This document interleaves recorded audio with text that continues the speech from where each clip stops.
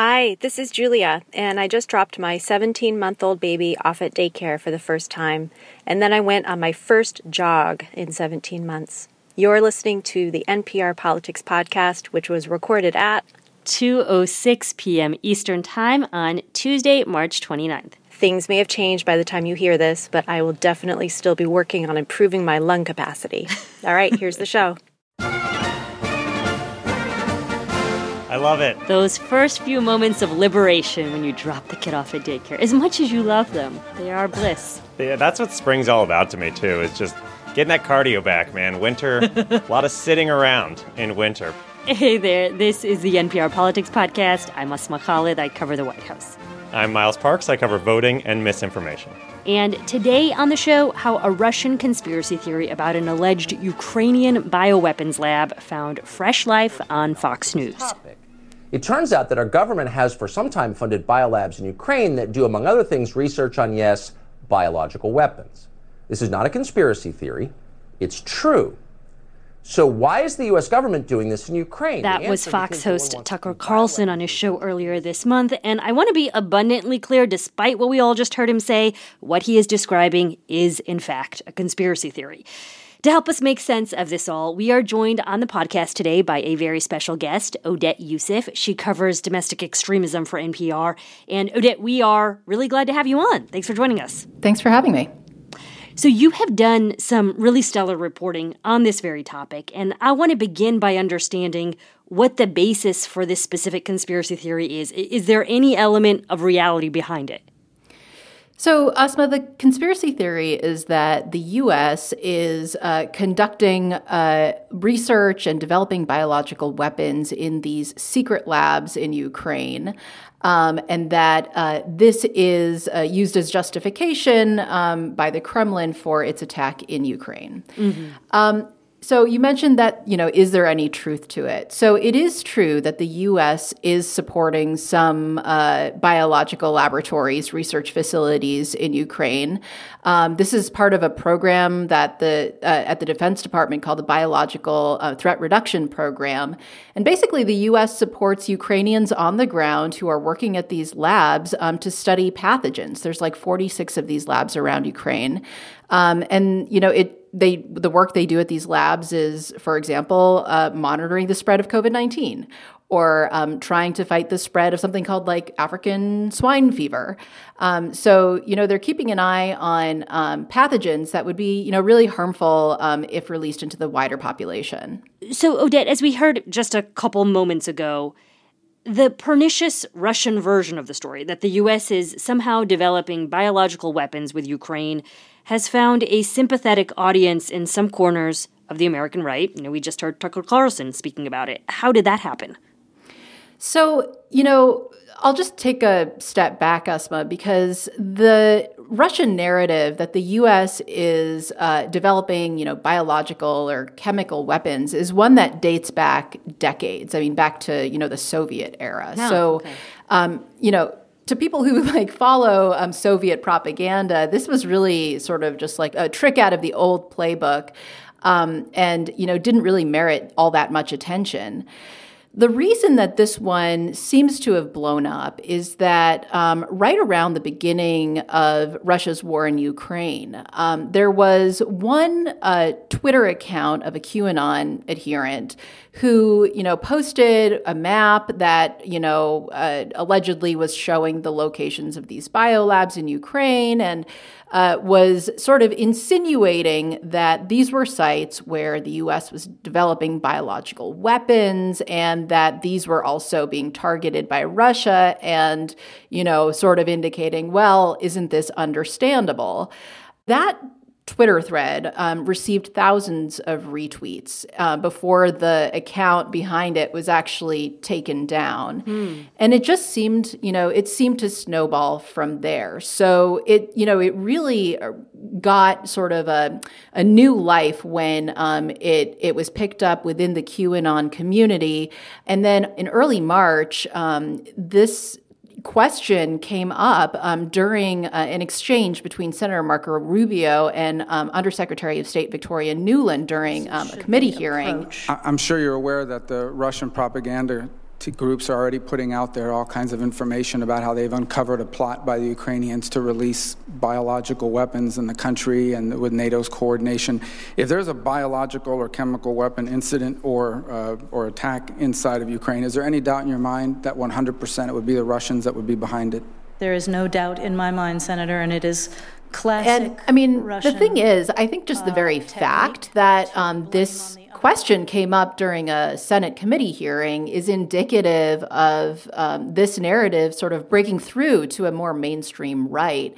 And it was actually because of that exchange that this topic ended up getting an airing on Tucker Carlson's show on Fox News and reached a much more mainstream audience on the right.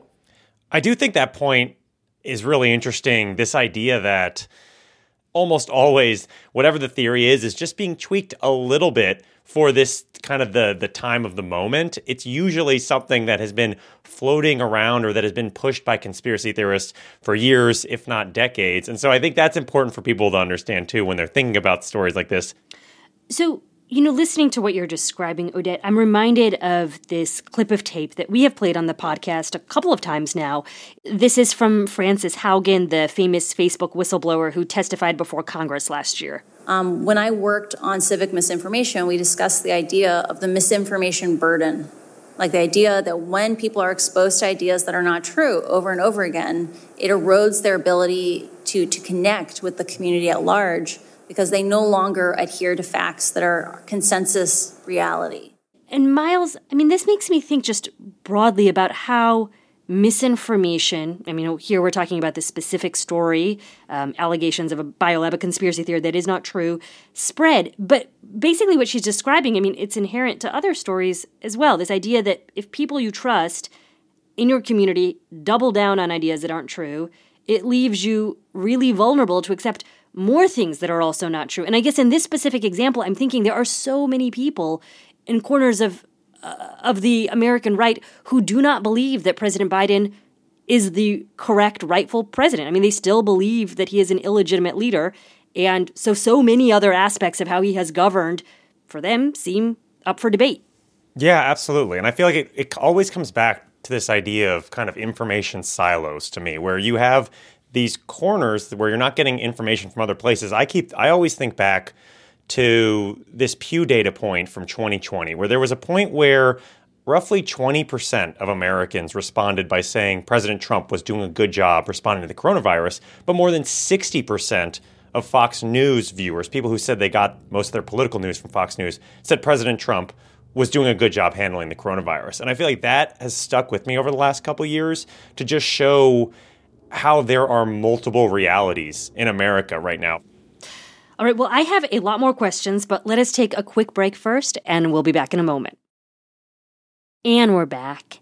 And, I've been thinking a lot about the reasons that maybe conspiracy theories like this find fertile ground, and how maybe it's tied in some ways to the fact that the U.S. government has not always been honest with the American public. And I realize that, there are examples that aren't exactly parallel to what's going on here. But, you can look at issues like the non-existent weapons of mass destruction in Iraq or domestic surveillance programs after 9/11. The government does have a track record of being dishonest with the American public. And so maybe it is understandable why people might be skeptical about official narratives coming out of Washington. And I'm curious, Miles, what you make of that.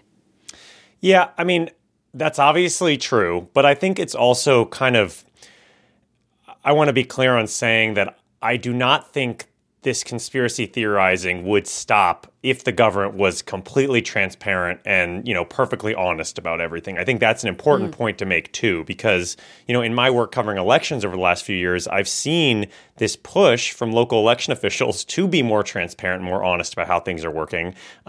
Starting live streams, for instance, of counting ballots or how things are certified. And then you see these sorts of conspiracy theorists take clips and edit them of the live stream and, basically add context that isn't really true. And so I think simultaneously, yes, it's true that the government has not always been honest, but then also you are going to have bad actors take whatever the government does and kind of twist that message, even if they are honest. And that, I guess, leads me back to this question about Tucker Carlson. And Odette, when you have this popular figure on Fox who is spreading information about this biolab story in conservative circles, how is that being received back in Russia? Because this is essentially the very storyline that the Russian government is trying to spread. I mean, since it got a wide viewing to American cable audiences, Russia has really dug in on this. It's called for a couple of hearings on this at the UN Security Council, which, at the last one, several members of the Security Council sort of denounced this as like a charade. And, it's recently sort of ramped things up with claiming that figures such as Hunter Biden and George Soros are somehow connected to the financing of these biolabs. This has been a major disinformation win for Russia, and they have taken this and run with it. And, Fox News, when NPR contacted Fox News for comment about this, they directed us to other comments that Tucker Carlson's made. He's called the Russian invasion wrong, saying Putin is to blame for the events in Ukraine. But nonetheless, he's given multiple airings to this conspiracy theory. So before we wrap today's show, I know today we have talked a lot about this one particular storyline, but it feels like the past couple of years, there have been so many different conspiracy theories floating around our political sphere.